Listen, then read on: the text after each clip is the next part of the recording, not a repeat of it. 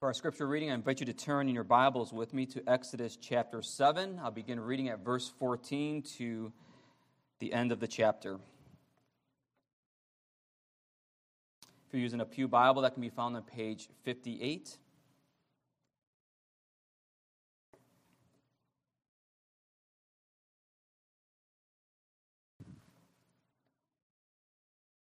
Continue our sermon series on the book of Exodus. We continued last week, where this summer we'll be looking at the plagues and the Passover. Last week we heard a sermon on verses 1 to 13. This morning we'll focus on verses 14 to 25, the first plague. Now let's hear God's word. Then the Lord said to Moses, Pharaoh's heart is hardened. He refuses to let the people go. Go to Pharaoh in the morning as he is going out to the water. Stand on the bank of the Nile to meet him, and take in your hand the staff that turned into a serpent. And you shall say to him, The Lord, the God of the Hebrews, sent me to you, saying, Let my people go, that they may serve me in the wilderness. But so far you have not obeyed. Thus says the Lord, By this you shall know that I am the Lord. Behold, with the staff that is in my hand, I will strike the water that is in the Nile, and it shall turn into blood. The fish in the Nile shall die, and the Nile will stink, and the Egyptians will grow weary of drinking water from the Nile. And the Lord said to Moses, Say to Aaron, Take your staff and stretch out your hand over the waters of Egypt, over their rivers, their canals, and their ponds, and all their pools of water, so that they may become blood. And there shall be blood throughout all the land of Egypt, even in vessels of wood and in vessels of stone.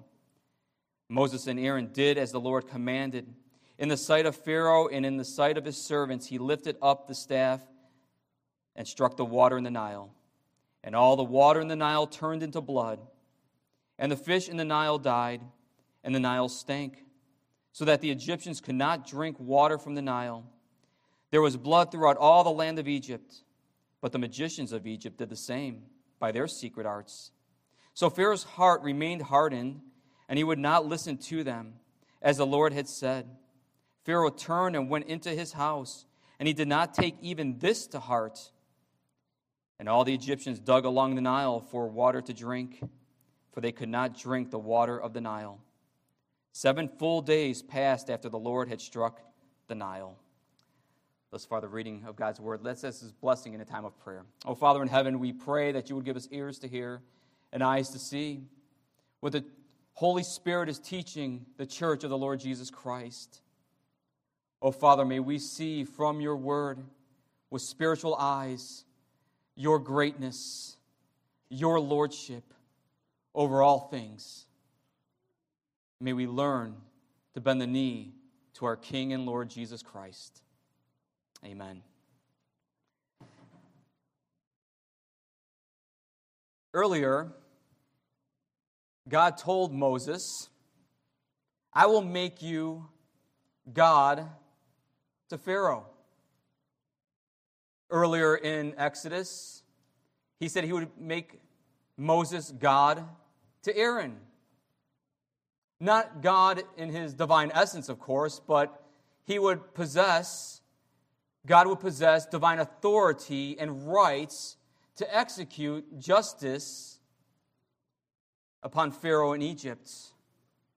So that when Pharaoh was confronted by Moses, it would be as if he's being confronted by God himself. God gave Moses the courage to stand against a tyrant. We've seen throughout Moses' weakness, Moses was scared. He questioned his abilities. But God in his patience and long-suffering, God in his goodness gave Moses the courage by his word to make Moses a man who is faithful to the calling placed before him. Go to Pharaoh and tell him to let my people go. And then we heard last week that the staff of Aaron, which was thrown to the ground, became a serpent, and the magicians did the same. They threw down their staffs and became serpents, and the staff of Aaron, which is the staff of God, swallowed up the serpents of Egypt, of Pharaoh's magicians, destroying the powers of evil. It set the stage for what is called the 10 plagues. God will demonstrate that He has the power over these evil forces, and most especially against the forces of evil concerning the gods of Egypt. I already addressed the significance of the snake god of Egypt and how Pharaoh had an image of a snake on his headdress, his crown. I've already explained a bit about the hardening of Pharaoh's heart, so we're not going to look too much into that this morning. You can look at past sermons or hear past sermons on that. But now we come to the signs and wonders of God, which are often called the 10 plagues. Plague is not used in this narrative, but it's an entirely appropriate word to use because plague comes from the Latin, which means wound or strike, to strike a severe blow. And that's indeed what God does. He strikes severe blows in Egypt and to Pharaoh. In the first plague, or in the first sign and wonder of God, the Lord God strikes a severe blow to Egypt's life source. That is the Nile River. The Nile River. And so first we want to look at the significance of the Nile River. Why does God target the Nile River? What is significant about it?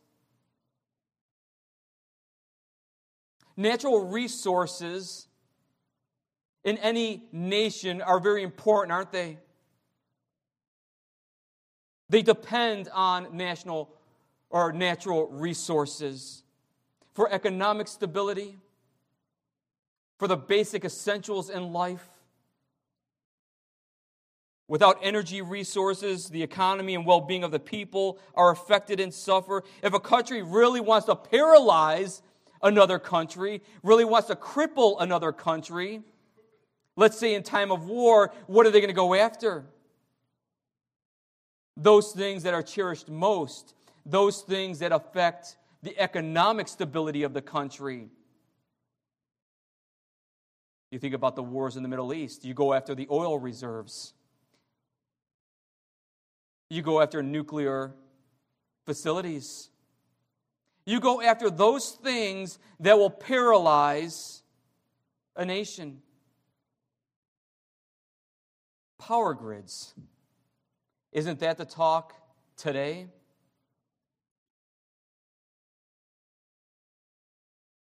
Hackers trying to get into this nation's power grid. Imagine if the power grid was attacked and how it would cripple this country.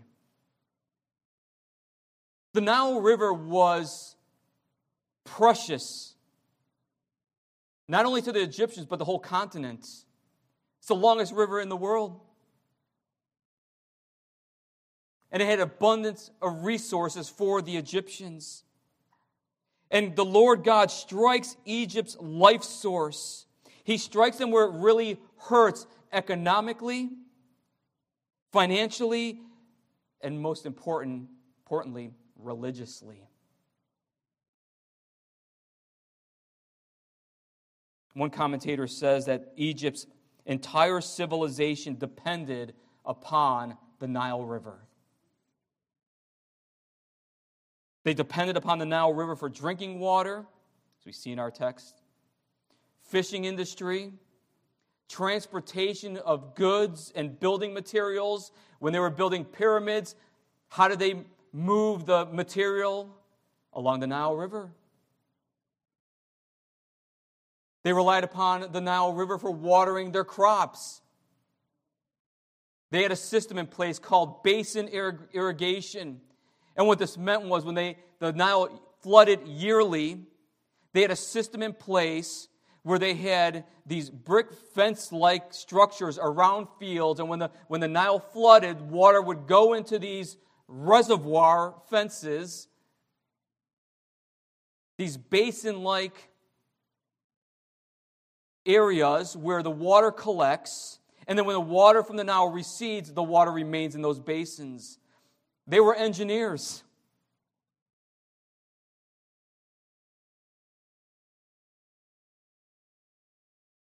They built these earthen walls around farm fields so that they could water their crops in dry seasons.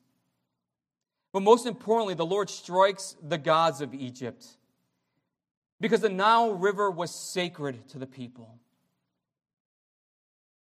It was sacred to the people. In fact, there was an ancient Egyptian hymn that goes something like this. Hail to thee, O Nile, that issues from the earth and comes to keep Egypt alive.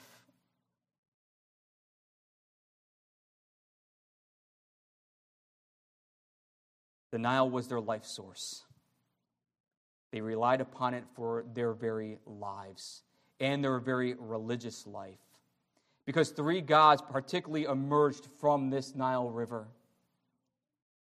The god called Hapi, Hapi, was known as the god of father of life.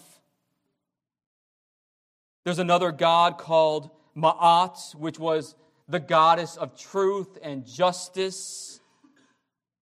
The god of harmony, the goddess of harmony. And then there was a third god, the god called Kum, who was the god of rebirth and creation. This god was the guardian of the Nile. And here the Lord God comes and strikes these gods, demonstrating to Pharaoh and to all of Egypt that I am the God of the Nile. I am Creator, Lord. The earth is mine and the fullness thereof.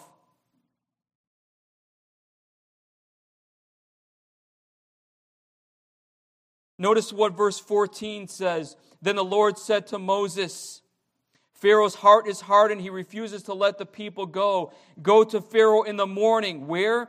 As he is going out to the water, stand on the bank of the Nile to meet him, and take in your hand the staff that turned into a serpent. It is believed by many that Pharaoh goes out to the Nile to do what? To pay homage, which was customarily done, to pay homage to the gods of the Nile. Because if the gods are happy, the land will be happy and blessed.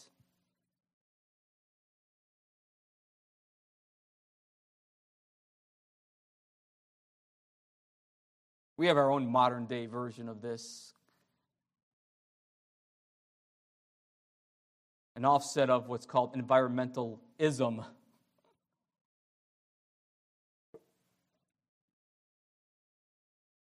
Worshiping the creature and creation rather than the Creator, the one who made the Nile. And so God, the Lord, strikes Israel's life source, the Nile River.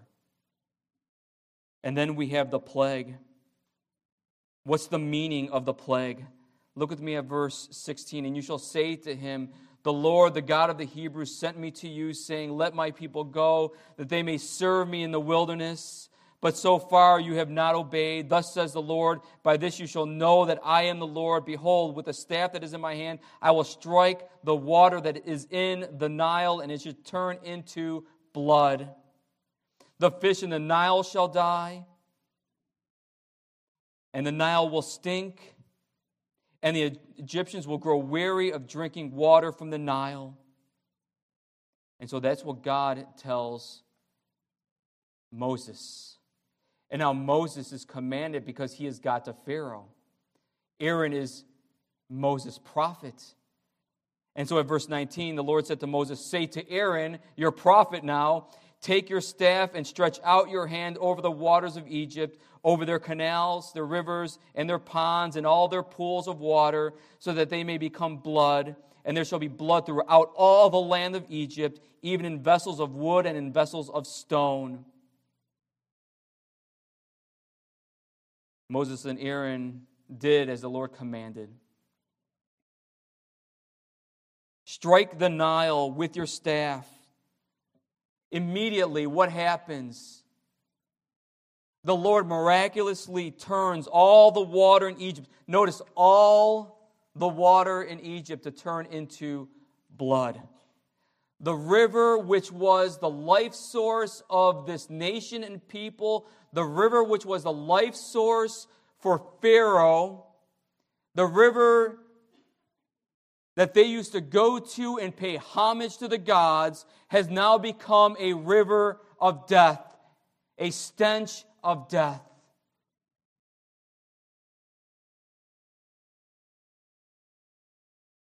And water is unmistakably a common theme in Exodus. You remember in Exodus 1, the Pharaoh at that time, what did he command the Hebrew midwives to do? To cast all the sons of the Hebrews who are born into the Nile.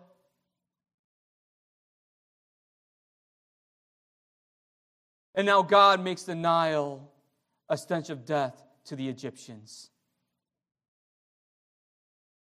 The bodies of Hebrew boys were committed to the Nile River as a sacrificial offering for the gods of Egypt.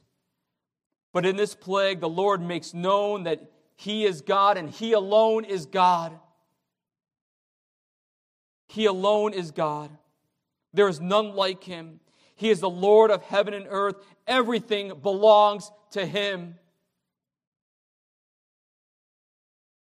And He has the power and ability, because He is the God of nature, to use nature for His purposes.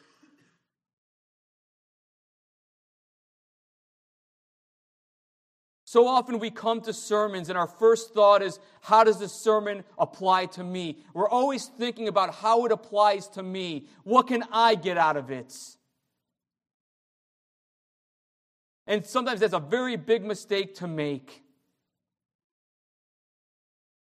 Because a sermon like this, a passage like this, we come away with, who is God? We need to come away with a sermon like this, a passage like this, saying, wow, God is awesome in power and might. He is Lord.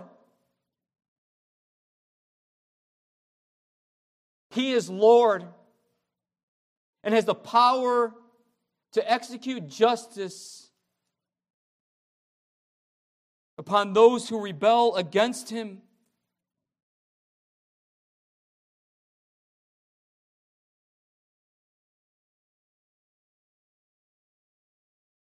Now there are many scholars out there, interpreters,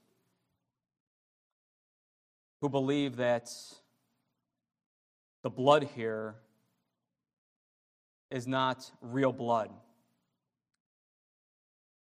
That when the staff struck the Nile only resembled or seemed to be like blood. That there was no real chemical change, no transformation made. And they argue that, like the rest of the plagues, which are natural occurrences, the locusts, the flies, the frogs, things that come from nature, that this plague too came from nature, because during times of flooding, what would happen is the water that would come from the mountains, the water that would come from different areas, would stir up the red soil in the land. And then there would be an algae that would be created, that would come about. They were called flagellates. And the red soil made the river look as if it was blood. It was so red that it looked as if it was blood. And the algae created such a stench in the river, and the oxygen levels were so low that the fish died. That's what interpreters would want to argue here. But they would still say that it's still a supernatural occurrence because God made it happen immediately. I don't believe that this is very convincing. There's nothing in the context that suggests that the water of the Nile resembled blood. Because what does God say? I will strike the water that is in the Nile, and it shall turn into blood. It shall turn, it shall transform into blood. If God wanted to make it resemble blood, it would be such. For example, in 2 Kings chapter 3, if you're taking notes, 2 Kings chapter 3, verses 21 to 23, listen what happens here. When all the Moabites heard that the kings had come up to fight against them, all who were able to put on armor, from the youngest to the oldest, were called out and were drawn up at the border. And when they rose early in the morning and the sun shone on the water, the Moabites saw the water opposite them as red as blood. It looked like blood. It resembled blood, but it wasn't. And they said, "This is blood. The kings have surely fought together and struck one another down. Now then, Moab to the spoil." The context of 2 Kings obviously and clearly tells us that it wasn't blood, only resembled blood. But here in our passage, the Lord miraculously transforms the substance of the water into blood. And take note what the magicians do. Verse 20, Moses and Aaron did as the Lord commanded in the sight of Pharaoh and in the sight of his servants. He lifted up the staff and struck the water in the Nile, and all the water in the Nile turned into blood, and the fish in the Nile died, and the Nile stank, so that the Egyptians could not drink water from the Nile. There was blood throughout all the land of Egypt, but the magicians of Egypt did the same by their secret arts. So Pharaoh's heart remained hardened, and he would not listen to them as the Lord had said.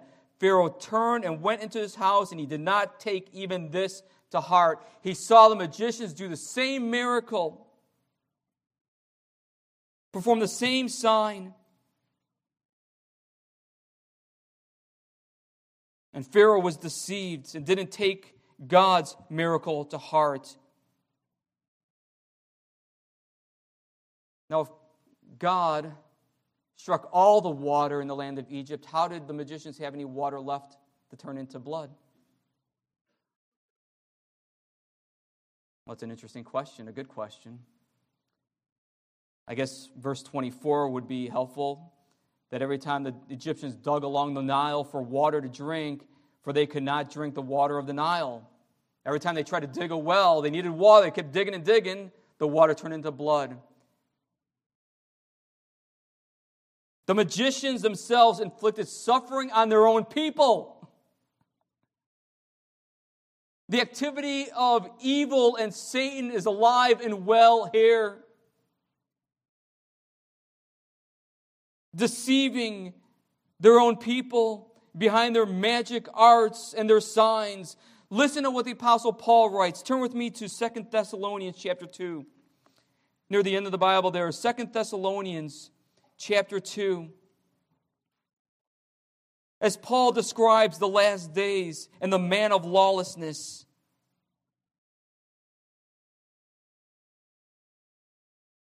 2 Thessalonians chapter 2, beginning at verse 8. And then the lawless one will be revealed, whom the Lord Jesus will kill with the breath of his mouth and bring to nothing by the appearance of his coming. The coming of the lawless one is by the activity of Satan with all power and false signs and wonders, and with all wicked deception for those who are what? Perishing, because they refuse to love the truth and so be saved.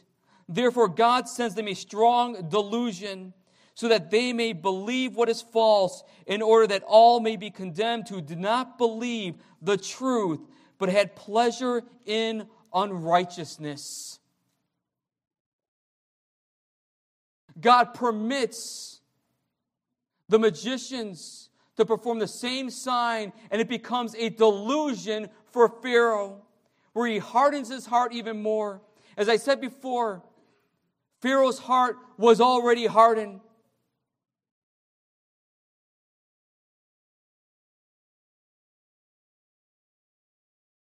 He rebelled against God's command and word. He would not let the people go.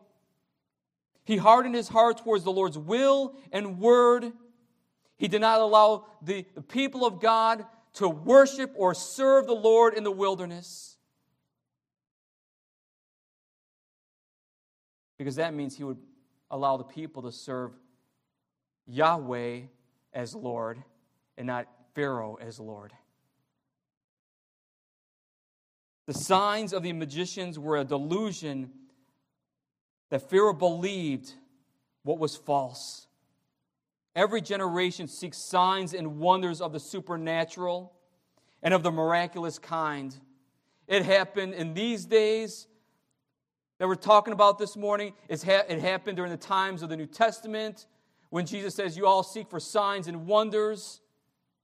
And it happens today, even among Christians. They want to see signs and wonders. When the only sign and wonder that was given to us by the Lord Jesus Christ is his death and resurrection. Blessed are those who believe and have not seen. Blessed are those who believe that Jesus is Lord.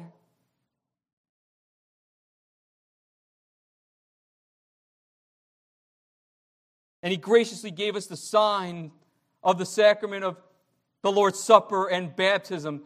See and believe the gospel through these elements.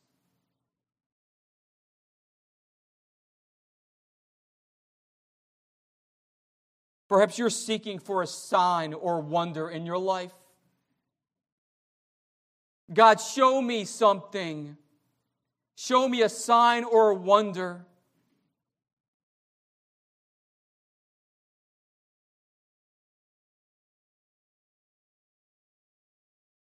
He gave you the Bible. He gave you his word. The crucified and risen one, Jesus Christ, is declared in this word. You want to know life? You want to know who God is? He's revealed in the way that he made himself reveal to us. Through the Bible. Don't go after strange signs and miracles, great delusions. In the last days, Jesus even says that there will be great delusions, and Satan will try to lead astray even the elect of God. Don't be deceived, Christian. Don't be deceived. Well, questions about whether this plague affected Israel too. Were the Israelites affected by this? Well, verse 19, it says, the Lord said to Moses, say to Aaron, take your staff and stretch out your hand over the waters of Egypt, over their rivers, their canals, their ponds, all their pools of water, so that they may become blood. And there shall be blood throughout all the land of Egypt, even the vessels of wood and in vessels of stone. And then it says later on, at verse 24, and all the Egyptians dug along the Nile for water to drink, for they could not drink the water of the Nile. So it seems here that it was the Egyptians alone that were affected, but not clearly sure on that. But we do know later on, as we work through the plagues, that God did make a distinction between Israel and Egypt, where God spares the Israelites by his grace from the effects of the plagues. But it's very well possible that he spared them here too.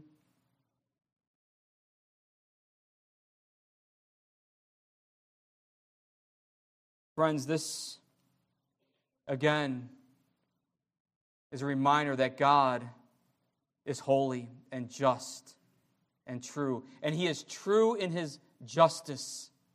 He is right in his judgments. That's something we don't want to hear today. We don't want to hear that today. And he will be right in his judgments in the last day. Because in Revelation, we hear very similar plagues going on. In Revelation 16, we read this, then I heard a loud voice from the temple telling the 7 angels, "Go and pour out on the earth the 7 bowls of the wrath of God." And verse 4 says, "The 3rd angel poured out his bowl into the rivers and the springs of water, and they became blood. And I heard the angel in charge of the water say, 'Just are you, O Holy One, who is and who was, for you brought these judgments. For they have shed the blood of the saints and prophets, and you have given them blood to drink. It is what they deserve.' And I heard the altar saying, 'Yes, Lord God the Almighty, true and just are your judgments.'"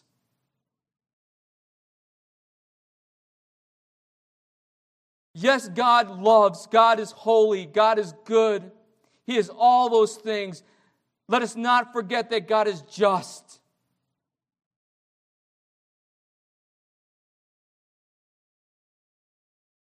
Not something we hear today. Repent and believe the Lord Jesus Christ and be saved. Be saved from what? The wrath of God to come. What are you being saved from? Yes, you're saved from your sins. Amen. But you're saved, Christian, from the wrath of God to come. When we see family members or friends or neighbors walking in unbelief, walking in unrighteousness, they too need to be warned, as we are warned, to repent and believe. Pharaoh would not. Lastly, the objective of the plague. And this is encapsulated here in verse 17. "By this you shall know that I am the Lord." The Lord God makes clear his objective: to judge Pharaoh for his sin and rebellion against the Lord, and that Pharaoh will know that he is the Lord of life and the creator of all things. All things are in his hands. The Lord God made the Nile, but Pharaoh made the Nile an idol, something to be worshipped. Again, let us approach a text like this with awe and humility that he is Lord. Consider the Lord Jesus Christ, the Son of God, who assumed our human flesh and likeness, yet without sin. Consider Jesus, who appeared before Israel by many signs and wonders, proving that he is Lord, he is the Christ, the Son of the living God. Consider Jesus, who through whom all things were created, by whom all things hold together, for Jesus is the sovereign Lord. Behold Jesus, the one who holds all things together, and yet humbled himself to the point of death on a cross.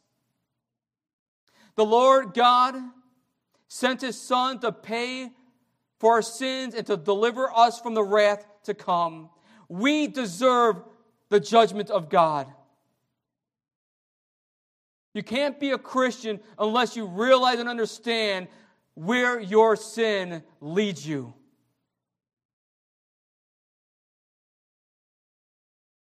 And the judgment that our sin deserves. That's what makes the good news of Jesus all the more beautiful.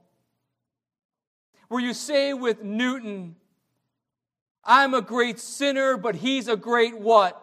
Savior. Is he your great Savior? Is he your great Lord?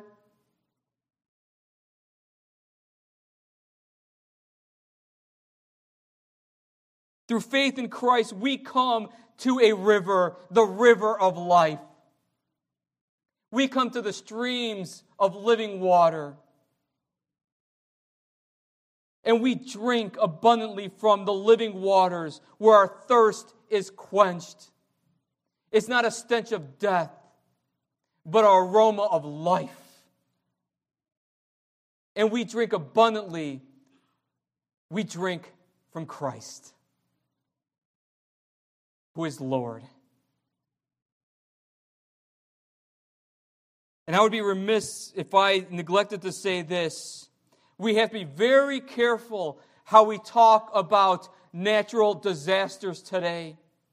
Things that happen today. tornadoes in the south, earthquakes in the west, and calling out these earthquakes as particular judgments for particular sins. Be very careful, because this is very unique, what we're looking at this morning. Indeed, God judges righteously, and His righteous judgment is being revealed even today.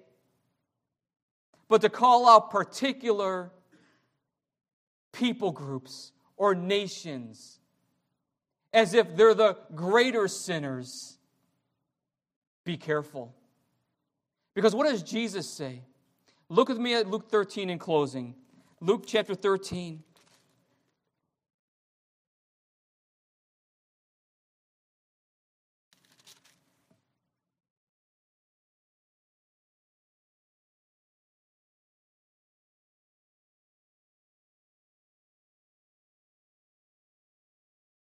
There were some present at that very time who told him about the Galileans whose blood Pilate had mingled with their sacrifices. And he answered them, "Do you think that these Galileans were worse sinners than all the other Galileans because they suffered in this way? No, I tell you, but unless you repent, you will all likewise perish. Or those 18 on whom the tower in Siloam fell and killed them, do you think that they were worse offenders than all the others who lived in Jerusalem? No, I tell you, but unless you repent, you will all likewise perish."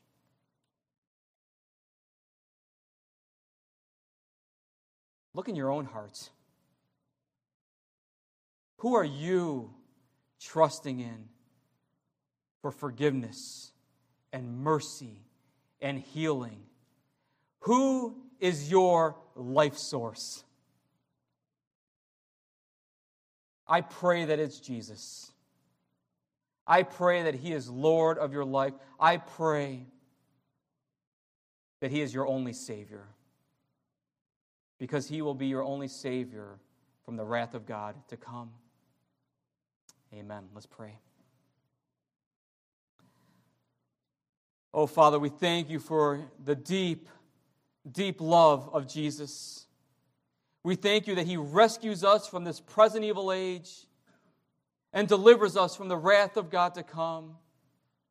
That through Him and Him alone we come to the rivers of life, the streams of living water in the heavenly places, the heavenly Jerusalem, where we drink abundantly.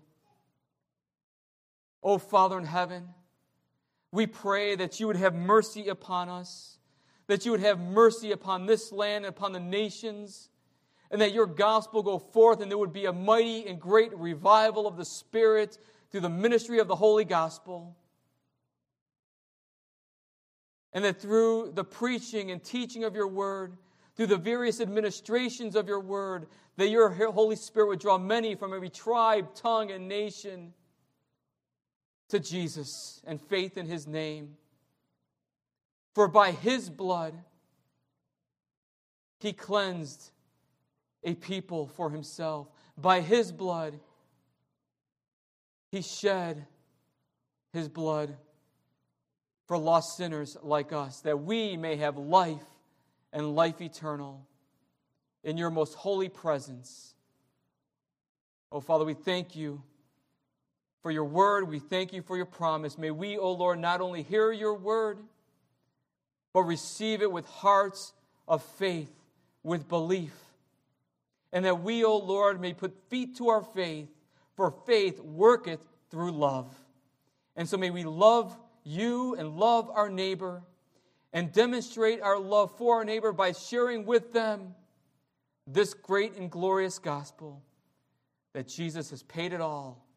Turn to Him, come to the waters, and drink freely. For in His name we pray.